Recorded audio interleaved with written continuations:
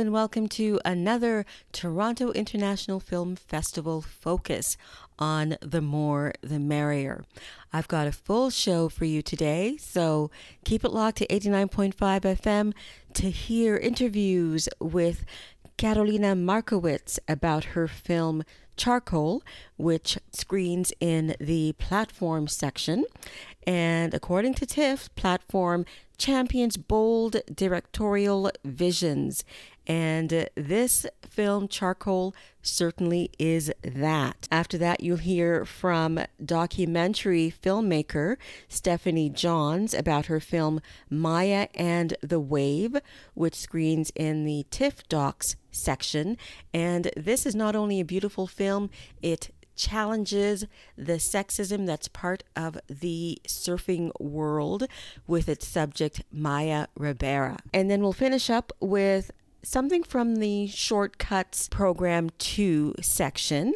And this is a film called Baba with a beautiful young actor who is playing the role of a young boy in the midst of a very traumatic experience. But it is definitely worth seeing if you can. And I had a wonderful chat about the subject matter with director Mbithi Masia. And within the hour, you're going to hear music from Melanie Durant, Bang Bang. You're also going to hear Mishimi and Break the Rules. And then we're going to finish up with Amai Kuda with the track Complacency. So again, you're listening to The More the Merrier with Donna G, Toronto International Film Festival. For all information, www.tiff.net, www.tiff.net. As for me, you can reach me at TMTM with Donna G on Facebook, Instagram, and Twitter. Enjoy the show.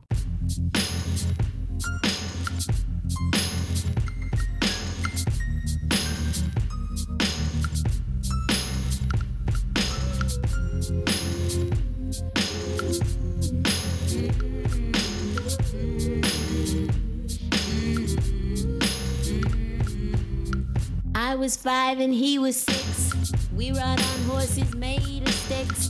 He wore black and I wore white. He would always win the fight. Bang, bang. He shot me down. Bang, bang. I hit the ground. Bang, bang. That awful sound. Bang, bang. My baby shot me down. My baby shot me down. My baby shot me down. My baby shot me down. My baby shot me down. Seasons came and changed the time. When I grew up, I called him mine. He would always laugh and say, remember when we used to play? Bang, bang, I shot you down. Bang, bang, you hit the ground. Bang, bang, that awful sound. Bang, bang, I used to shoot you down. My baby shot me down. My baby shot me down. My baby shot me down. My baby shot me down. Music played, our people say. Just for me, the church bells rang.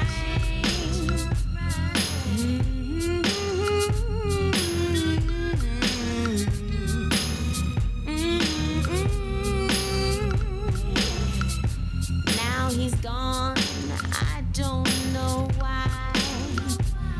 Till this day, I sometimes cry. He didn't even say goodbye.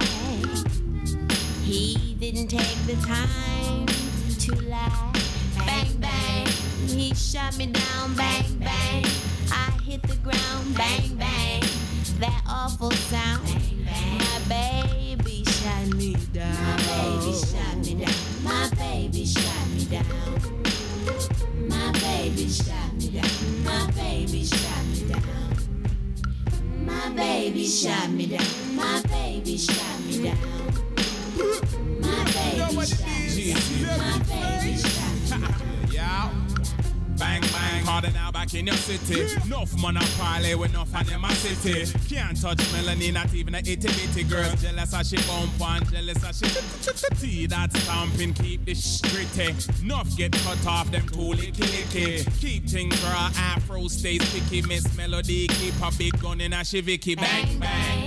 I shot you down, bang, bang. You hit the ground, bang, bang. That awful sound, bang, bang. I used to shoot you down. My baby shot me down. My baby shot me down.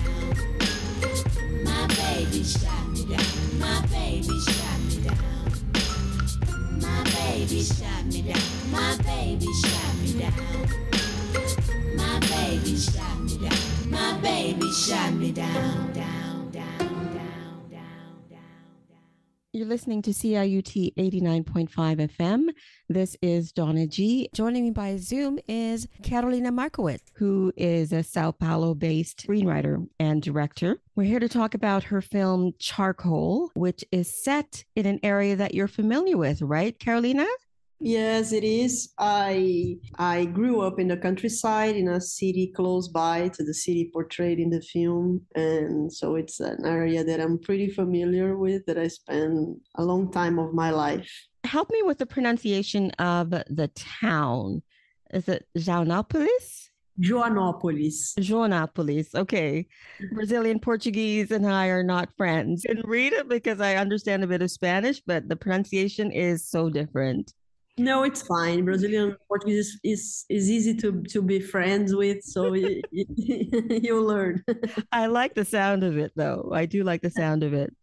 So this film, according to the synopsis that I read and was expecting, is about a family who is living in the countryside, and they make a deal and accept a convict into their home because they're poor and they need the money. So that is what I expected. So let's talk about that before we get into some other revelations in the film. The family dynamic is quite interesting because the mother, she cleans the house, she takes care of the animals in the yard. She, has a father who had a stroke, who's bedridden, that she has to deal with. She has a child who speaks his mind, and she has a husband who doesn't really pay any attention to her, even though she tries to, be sexy for him and get him to notice her. How do you take this family and move them into the area where they reach? For your screenplay, was it always this follow through from the family and then other elements entered into it? Or did you always know where you wanted to end up? Well, I guess the end, I have been working in the script for years, 5 years. Oh, okay. And the family was always a very important part of the script, but initially the film was more focused on that organization that was specialized in hiding people, and then it became more focused on the guy who gets hidden, who is not exactly convicted. I would say he has a threat on his head or something like that, more than by justice or something like that. Right. He's a drug dealer with a price on his head. Exactly. Yeah. As time goes by, I wrote many drafts of the screenplay, and at some point, the family was the main point, especially the mother, who has this very important role in the family. And then I thought the story should be about this family and about this environment and about what they represent in terms of appearances, about social roles. And, I thought it could be a good way to portray this, let's say, traditional family environment. Right. The traditional family is how they appear from the outside.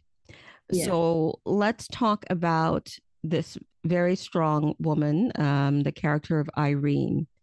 Tell me about the casting of Meb Jenkins. Well, Maevi as well as... Maevi. Okay. You're No, it's teaching me. no, Maezi. no. You are absolutely right. I mean, I would say Maeve too. If I was speaking in English, is because I know her very well, and everyone calls her Maeve. She says that her name is Maeve, but her name is like like calling me Carolina. It's fine, totally fine. Okay. Uh, well, so she has been invited to do the film from the very beginning, and I was honored that she accepted this challenge. It's a challenge. It's a difficult character, completely different than her in all the ways possible. And Cesar Bordon, who plays Miguel, the dealer, also was since from the very beginning in the film. So both of them have been, creating with me things and thinking about the film from a long time and reading drafts and everything. So, and we are very close, the three of us, and they didn't know each other. They got to know during the film. And well, me and Maya, we have a very strong partnership. She's in my other film as well. I shot another film with her in which she's also the main actress. What's that film called? Tall. Tall. Okay. All right. I'll look out for it. It's not ready yet. It will be next year, hopefully. Okay. All right. I love her as an actress, so I'm looking forward to seeing her again. Awesome. So the mother is Irene. She's in the country.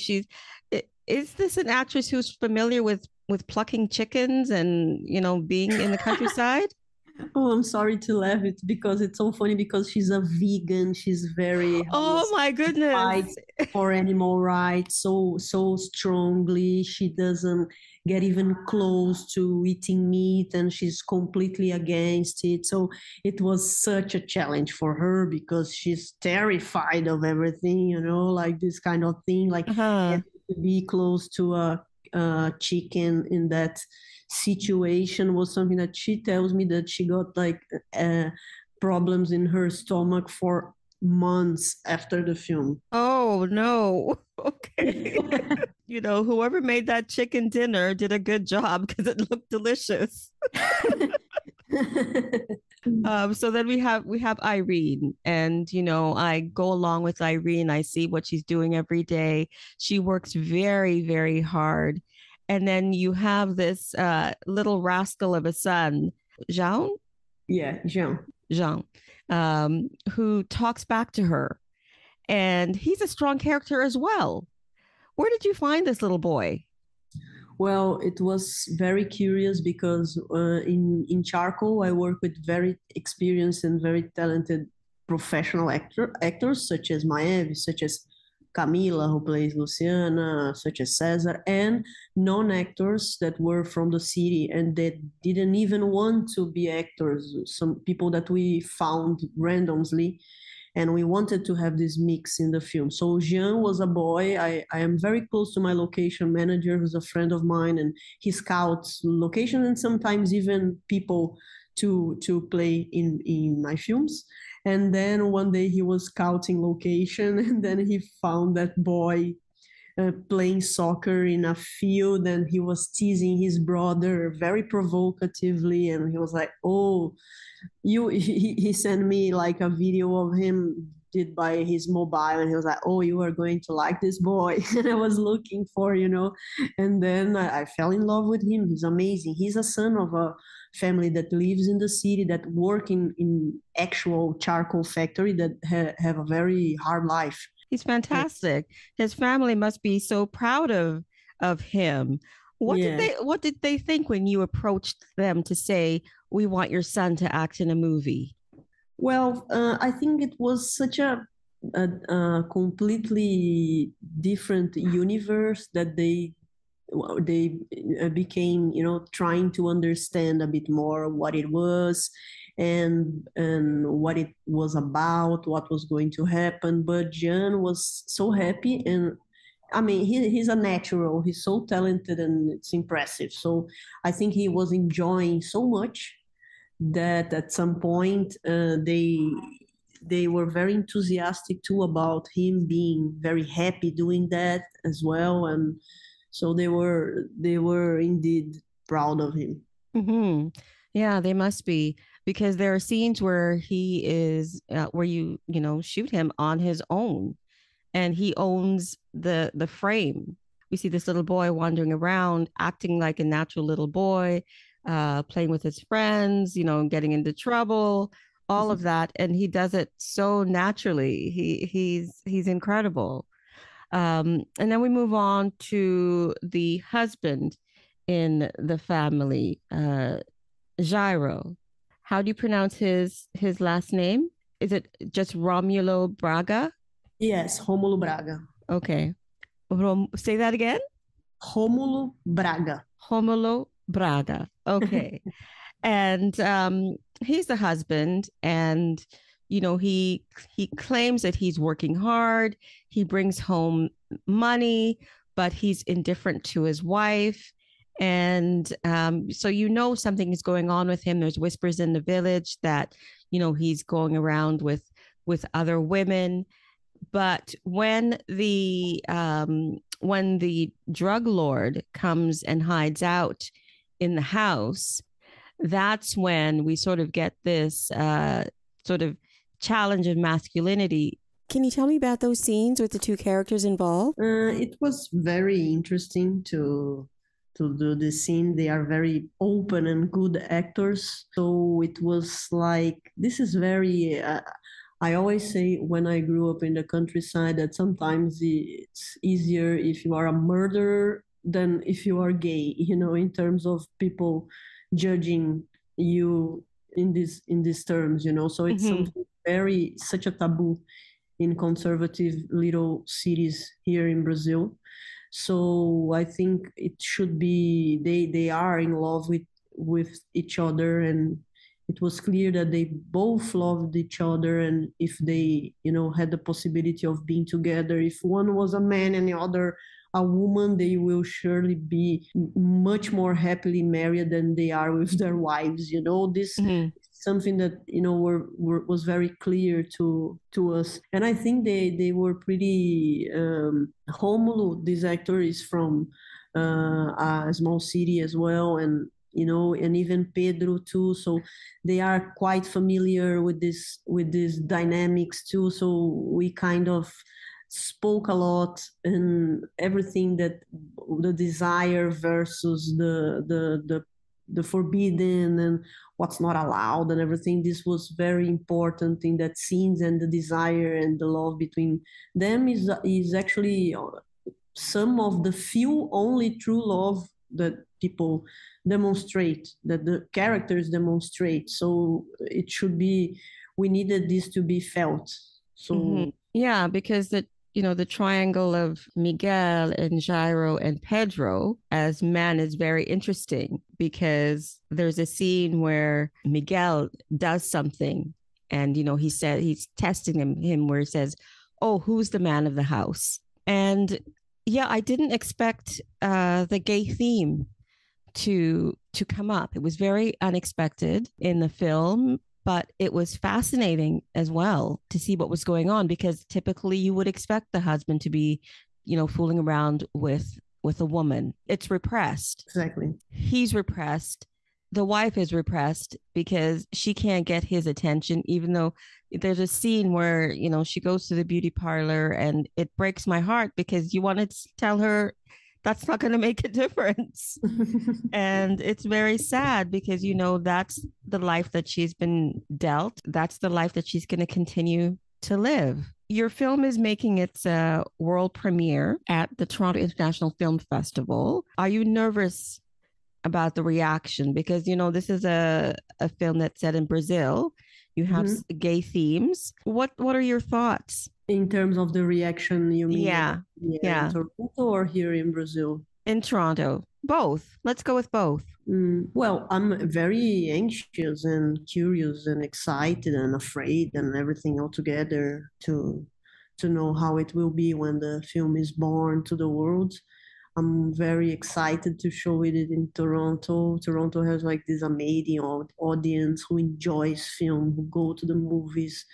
and participates a lot in the festival. I was lucky enough to be in the festival 4 times actually before that, 3 with short films and 1 in the talent lab. So I've been to a lot of sessions, and it fascinates me all the time how audience is incredible, and I really love the festival. So yes, I'm very excited about the premiere. And here in Brazil, I think the film is very critical about a lot of things that goes on here, the conservative way of thinking, politics and religion. So it may have some reactions, yes, but that's the idea of the film, to make us reflect a bit about the status quo. Yeah, about, the what is seen from the outside as opposed to what is happening on the inside.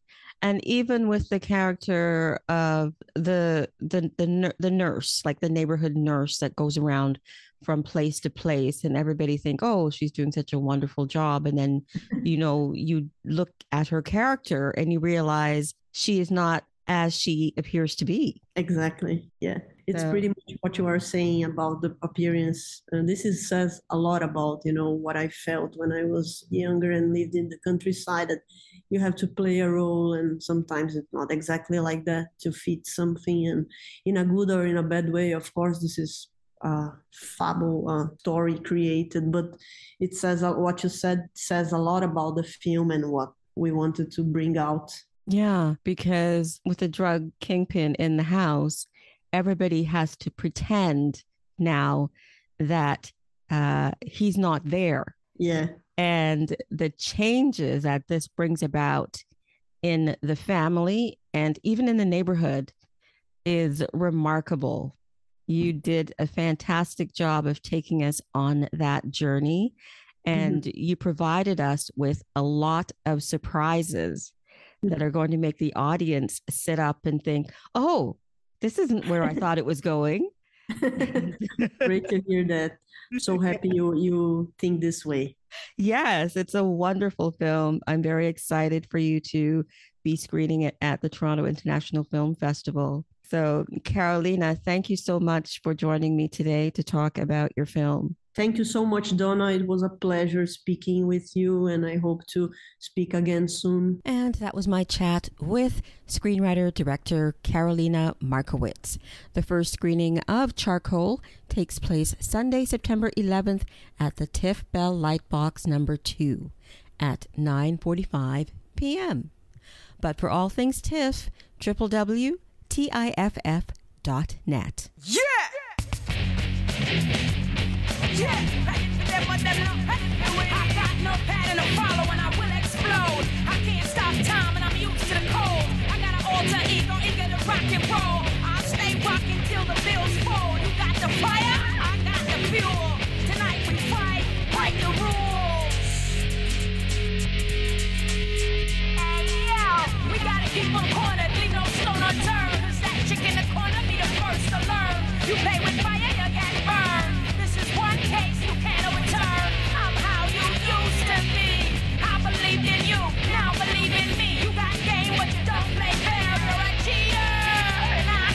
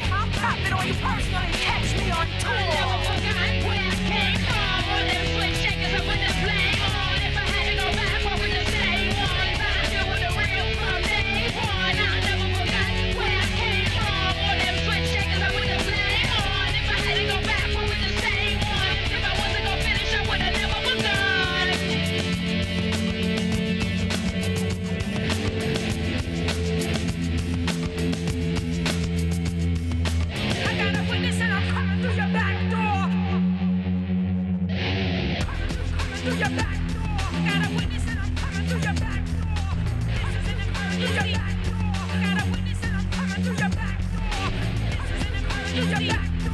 Got a witness and I'm coming through your back door. This is an emergency. Got a witness and I'm coming through your back door. This is an emergency. I'm in the saddle with all them one living now. True full up on the style with the stamina. We have the city locked up on them. I go block down my start cross the border. I'm in the saddle with all them one living now. I'm in the saddle with all them one living now. I'm in the saddle with all. Yeah, yeah. Break your rules. Break the rules. Why not? I reloaded.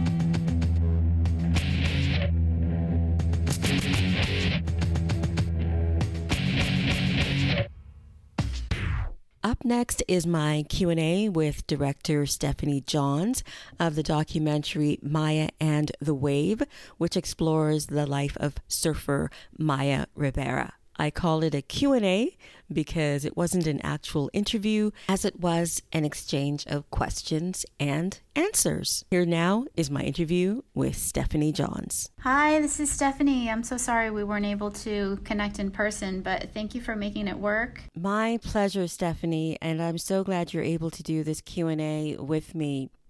Now, I'm watching the film Maya and the Wave, and I'm not a surfer. You are a surfer. But I was scared every time you showed off the cliff and those waves at Nazaré. What were your first thoughts when you saw the waves in Portugal?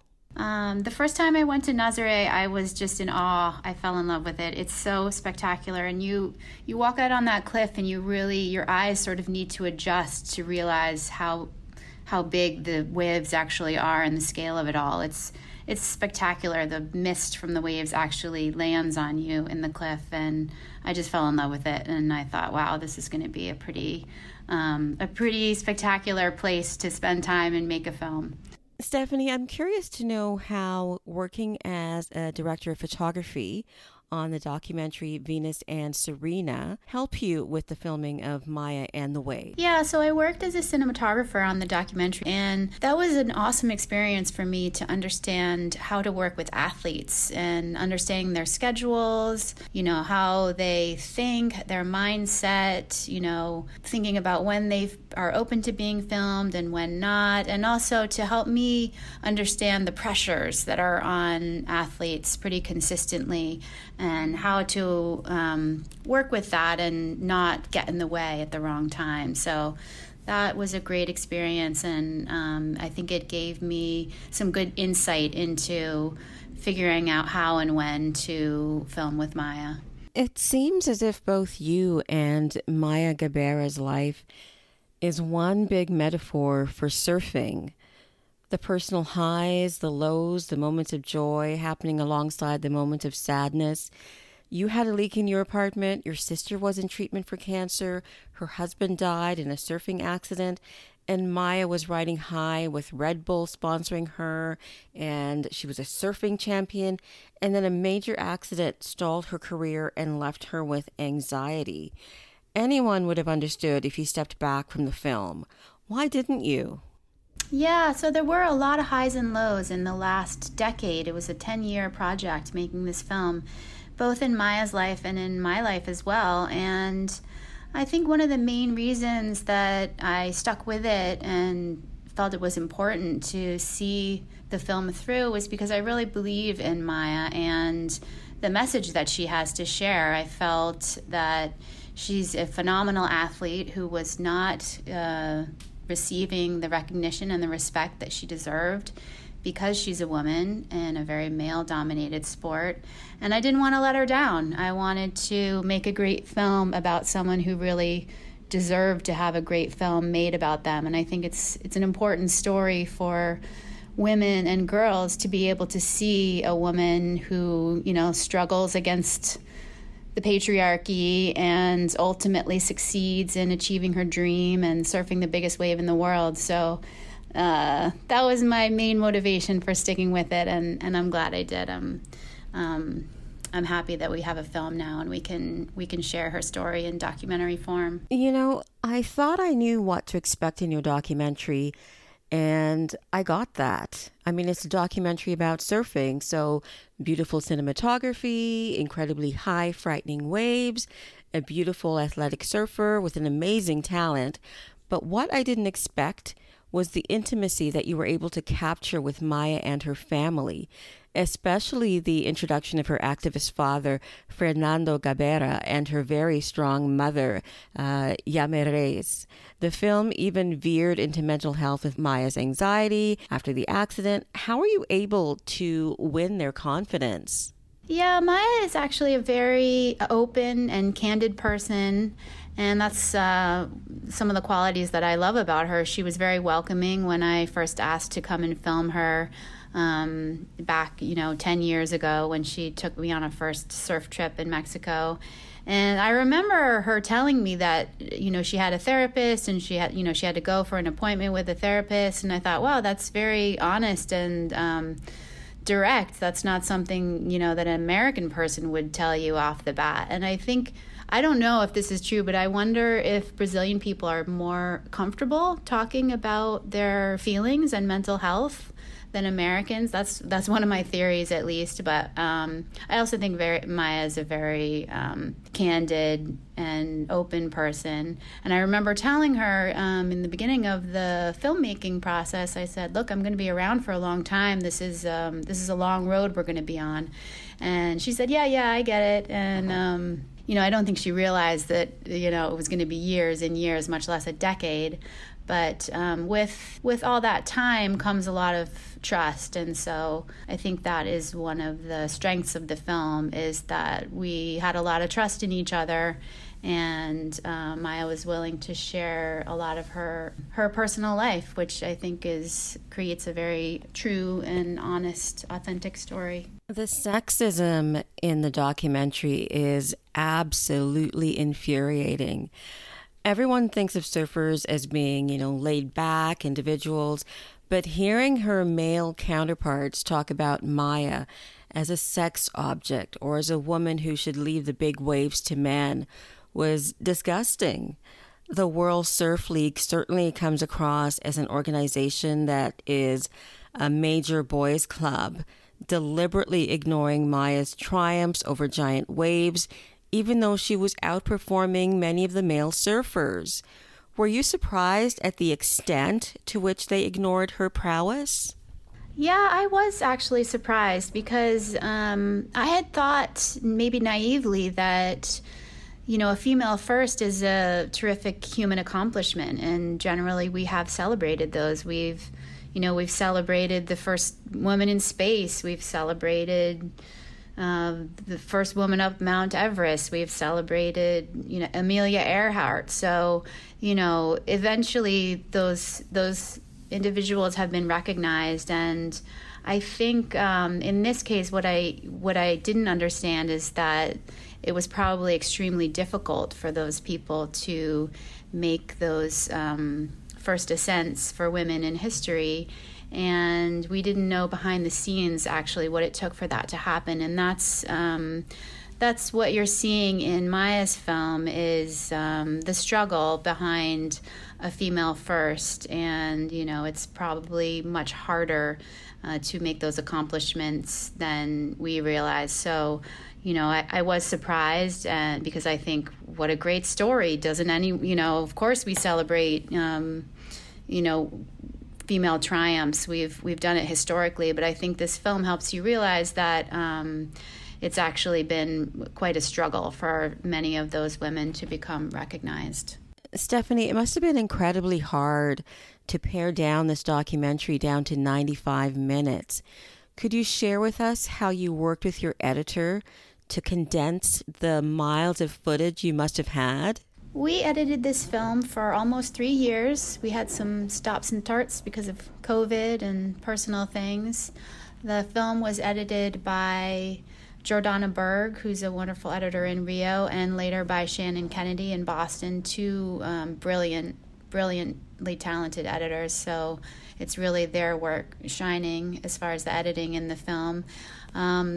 As far as the process, it was my wonderful assistant editor, Tamiris Lorenzo, who is from Rio, and she watched all the footage. We had a huge amount of footage, and it was very difficult to pare it down. So she made the first selection of everything, and that selection was given to Jordana. And Jordana made a first cut of the film, which all of this took at least, a year and a half. And at that point, we had a rough cut, and we wanted to refine it further. So Jordana had to leave for another job, and Shannon Kennedy in Boston picked up the film. And, we continued working on shaping the story and the structure and the music and the timing and the pacing. And it was a long road. They worked very hard. I'm very proud of their work, and I think that the film is well edited, and it's really due to two extremely talented, very seasoned editors, Jordana Berg and Shannon Kennedy. Maya and the Wave is making its world premiere at the Toronto International Film Festival. Share exactly how you're feeling about that. I am so excited to have Maya and the Wave premiering in Toronto. It's a filmmaker's dream. And, in my mind, there are 3 premiere festivals on planet Earth, Toronto, Cannes, and Sundance. And Toronto is one of the most exciting of those festivals, and it's really a dream to be selected. It's an honor, and we're just so excited to be here. We can't wait to share the movie. We've been working on it so long, and we can't wait to show it to people and finally have it out in the world. We're excited. You're listening to CIUT 89.5 FM. This is Donna G, and I'm here to speak with Mbithi Masia about his short film, Baba, which is screening in Program 2 of the Shortcuts program at the Toronto International Film Festival. Mbithi, welcome to CIUT, my radio station. Welcome from wherever you are. Where are you? Thank you very much. I am speaking to you from Nairobi, Kenya, on the eastern side of Africa. Your film, Baba, is beautiful but difficult to watch. I'm sure you expected that, correct? Yes, I did. Now, I have to let my listeners know that it does involve child abuse, just so that they have the heads up, because I have a lot of friends who would be triggered if they didn't know. Yeah. So, Baba, tell us why you needed to make this film, because it couldn't have been easy for you to do. Yeah, it wasn't. And not just for myself, but for a few people who I also spoke with before I made the film, who had troubling experiences from their childhood. And so, the point of the film and the story for me was also not just to revisit the harsh reality of abuse, the act itself, which is why it's not even on screen. Nothing happens on screen. But instead, just kind of revisiting these cycles of different kinds of violences that were propagated in a lot of the families that I grew up around. And, just seeing how violence mutates and transfigures people and changes its nature, going from sexual to physical to all these other kinds of violence. And as I said, it's not on screen, but it felt necessary to just document. And I feel like to help that kind of experience, or people who have gone through that kind of experience, feel seen. So it's not that the film is offering answers or solutions to this problem. Of course, you can do that to the short film, but I was just hoping to help some people who might have gone through this feel seen. You're the director and you're also the writer. Yes. Tell me how you worked with your cameraman, or is it in your screenplay? Because as you said, those horrific scenes are not seen, but we know what's going on by what you intimate. Was that in your screenplay? Did you develop that with your cameraman? How did that work? Yeah, so I come from a very visual background. I worked, as an art director, and visuals are very important to me. So there was a lot of it that was in the screenplay, and a lot of the reasons why I also didn't present the violence on screen is because of the nature of how it happens in homes, where it's never down a sinister dark basement corridor, but it's always in the normal corridor of a home, in a normal room, and all of that. And so I really wanted to present these spaces that typically in like a family movie would be warm and exciting, but also carry this darker side to them when these kind of things happen in these spaces. So there was a lot of thought put in the screenplay, and then now also as we were shooting the film, there's a lot of thought that just went into how to translate those images that I had seen now onto screen. And then one last thing was that because the film, I wanted to base it a lot in nostalgic feelings rather than fact. So a lot of this stuff is representative of growing up in the early 90s in Nairobi, even though it might not feel like it. But if you grew up in Nairobi, everything on screen means something to you. And I didn't want to stereotypically play with time. So what I did was, I wanted to make it feel like a photo album, those old ones when you flip the pages, how every image just carries a lot of weight, a lot of memory, but sometimes those memories are heavy and dark.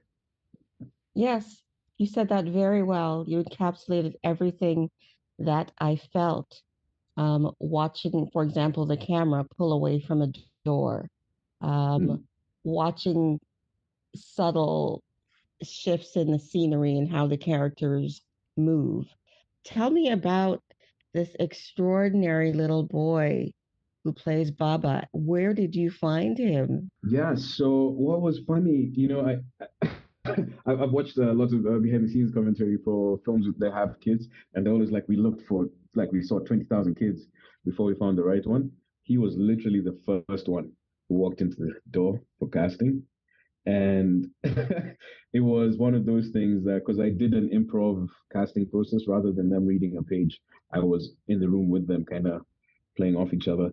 And Mhm. he was perfect because I think my approach with casting kids is find the one closest to the energy of the character you're looking for, rather than getting an actor to act. It's it's easier to do that. And so this child, Malik Wandera, is something special because he's one of those who you stare at him and it feels like he's telling you a million things just with his eyes. It Yes. feels like there are 1,000 stories in there. And he's so relaxed and contemplative. So even as the film set is happening, he's just there looking and staring and taking it all in. And you're just like, is he okay? Is he happy? Is he sad? And, in the beginning, before I got to, like through the casting process, before we got to flow, it was always like, is he okay? I can't tell, But Yeah. then now, finally, we synced our energies, and I just realized he's just a very contemplative child, and which was exactly what I was looking for. Yes, he's incredible. Now, how much of the script does he know about? How much of what's So, going on in the story does he know about? so what his father decided was, because his father was a chaperone from Sept, was to be honest with him, to the degree that he could understand.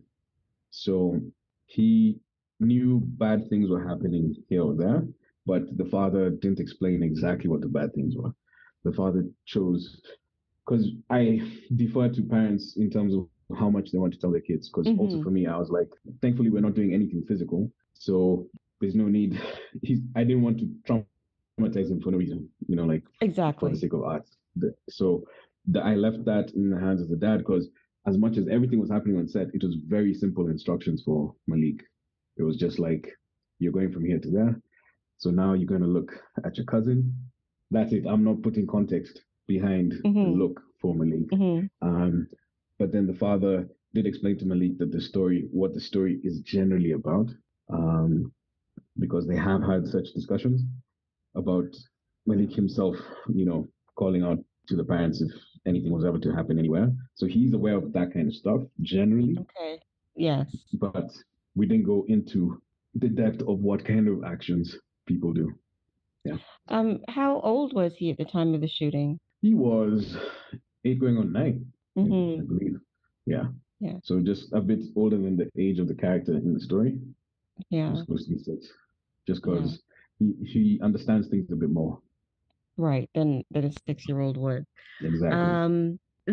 Where did you shoot? So we shot in Nairobi, just the outskirts of Nairobi, an area called Ngong Hills, which is the hills you see, which were always like a fantasy place for me as a kid because they're like kind of the outskirts of the city and they feel far, but they're not. And we have these beautiful turbines and everything, so it was really nice. And then we shot at the coast, which is right on the east of Kenya, a coast called Malindi, which is a deserted beach that because I go on adventures across this country, I found a few years ago with my wife, and it was one of those beaches that I wish I knew as a kid. It felt like because it was empty, like there's no one for miles, and it just felt like a place I'd have wanted to run away to as a Yeah, kid. yeah, which Baba does. It's his place of safety, and Exactly. it's beautiful. It's beautiful. It's like I'm Yeah. sitting here in my apartment in Toronto thinking I want to be on that beach with Baba. It's like I want to, Exactly. yeah, I want to take him in my arms and protect him, and play on the beach with him and just do children things, little Yeah. boy things with him. But you also demonstrate in the film the cycle of abuse because there is some understanding of why the cousin is abusing this young boy. How did you have a small cast? How did the actors feel about this film and the cycle Yeah. of the trauma? Yeah. I think for me, the ones I had to have proper understanding with the most were the boys first. So, Mhm. of course, with Malik and his father, through his father.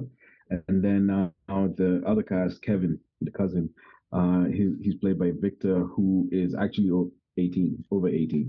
So I was able to have full conversations with him. He just looks younger because he's playing a 14-year-old, but 14, yeah. he he's 18, and it's I had full disclosure conversations with him and about the nature of what violence is. And, my goal in this, because also I think it's a little two-dimensional thing that happens in cinema where that kind of, that character would be portrayed as evil, like born from birth evil, not Yes, in a way exactly. that happens is that they're made a lot of the time. I'm not saying there are no psychopaths, but a lot of the time there's a little cycle. And so for myself and Victor, when we were approaching his character, the idea was just that there was probably another older cousin who did the same to him, if Yes. not a much older relative. And what that usually does at that age, even at Baba's age, it kind of distorts what these actions mean. So these are not sexual activities; they're more they're the A intimacy you were shown. response, a response Exactly. to it's a response to Ex- the issue. Exactly. It's like because Kevin is taking uh, the brunt of the beatings for things that that Baba does in his innocence. So you can see the resentment that's building up, and the only way that he can express it is through traumatizing Baba. But you can also see from him that he's been through something similar. It's almost like he accepts his fate. It's like this is my life, this is what happens to me, and this is what I do. Exactly. And and even going to the mothers, what the discussions I had with them, because I also didn't want them to be one dimensional. Although the short film doesn't give them time to explore that. If it was a longer film, we would have. There's even a throwaway line. They mention their father in a negative light because he was abusive, and that's how we chose to approach it to the mothers, and because they're sisters. And Yes. idea was each of them kind of responded to that violence of their father in a different way, where one doesn't realize she became that violent. That's why she's acting on Kevin that way, because in her head, Mm-hmm. she's keeping Kevin from turning into her father, but she's doing that by being extremely violent. And then the Yes. other one is almost being blind to everything that's happening because that's how she grew up. She just needed to shut her eyes to all the violence that was around her And so at the same time, she knows. exactly, She and knows. that's why she's trying to. It's almost like willfully blind herself, although Yes. Yeah. something is telling her. Because when she says to Baba, you know, you can tell me if anything, is bothering you, if anything is wrong. She knows, but she's not able to act. So Exactly. that's her response, whereas her sister's is to beat and, Yeah. beat thinking you're correcting, but going too far. It's an interesting family dynamic. But as I said, it is a beautiful film. So tell me Thank you. about working with the cinematographer on this. Or was it just easy Yeah. because the location was beautiful? No, it was. As I said, we had that jumping off point. In fact, the conversation had started even before working with the cinematographer, my producer. I told him I really wanted to capture that nostalgic feeling, but not in a way that makes stuff look retro.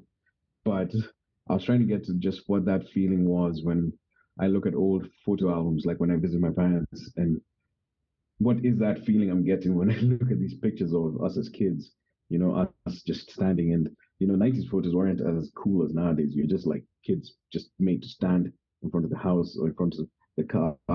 The pictures are taken and everything. So we were just looking for that. BT, I'm a lot older than you. I was in those Ah, pictures. yes, exactly. Just not sure if the listeners are aware, but yeah, exactly, those kind of pictures. And so from that conversation, now it just became just a question. It was more even a question of doing less with the cinematographer now, who he's shot.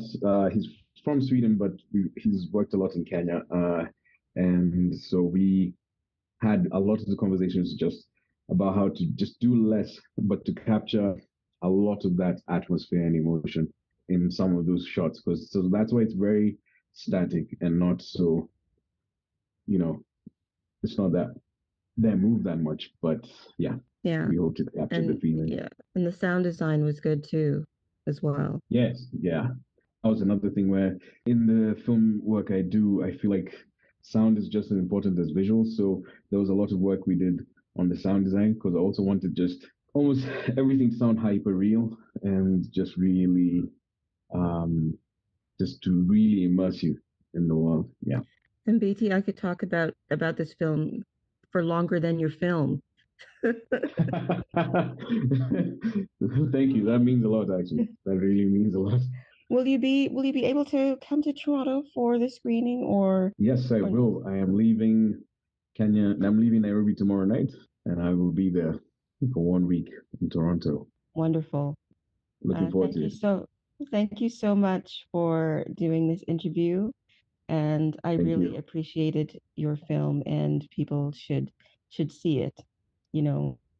and I think they will realize that there's something in there that they recognize that's going on around them as well. And Thank you. I thought you were very respectful of your characters despite the subject matter. There was a respect there that you didn't turn them into, as you said, villains. And I appreciated that. And that's what made it a bit easier for me to watch the film because it wasn't exploitative at all. So thank you for that. Thank you. It means a lot. And thank you for taking the time to watch it with such consideration. It means a lot. Have you ever been at TIFF before? I have. This is actually my second. I had a feature film that I showed at TIFF in 2016. It was called Kati Kati. And this is, yeah, my comeback. Okay, so welcome back to Toronto. Thank you. Thank you. Toronto is actually my first ever film festival because film is a relatively new career for me. I switched lanes. That's extraordinary that you got in with your first film. It's not easy. It's not easy. And now I you're don't know back how with that happened. I'll have to try and track down Kati Kati, see if I can watch it. So thank you. Thank you.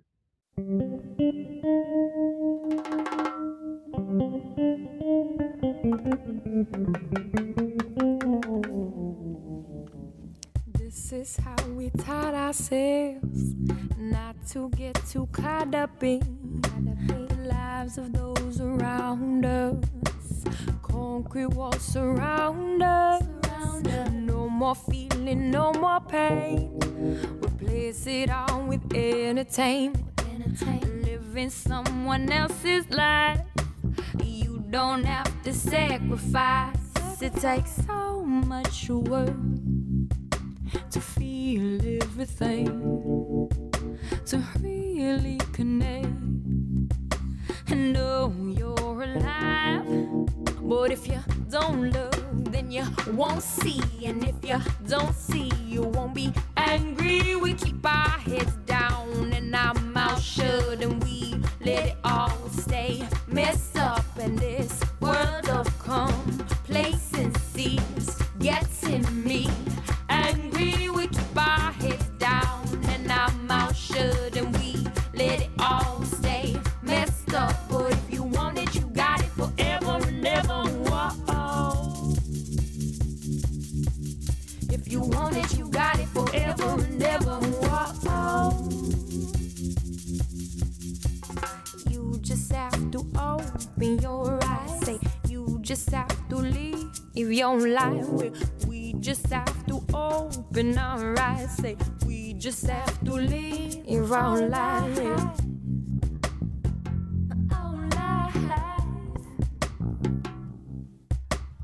How can we walk down the street, pass a brother at our feet, begging for his daily bread, desperate for a warm bed, homeless on his own homeland.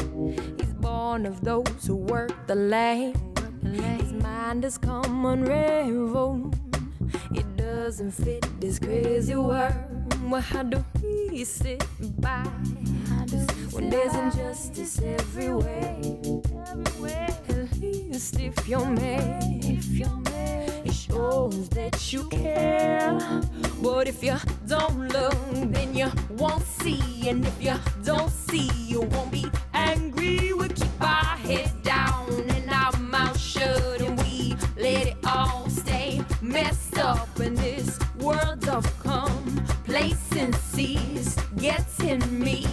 Angry, we keep our heads down and our mouths shut, and we let it all stay messed up. But if you want it, you got it forever and ever. Whoa.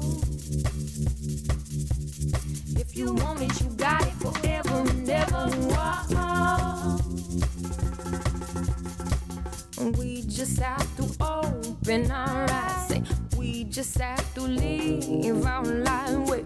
We just have to open our eyes. Say, we just have to live our life. Our lives. Open our eyes and live our lives. Open our eyes and live our lives. We got to live our lives. Live our lives. We got to live our lives.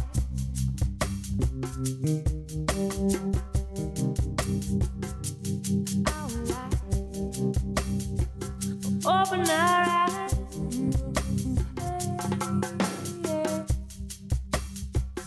Open our eyes.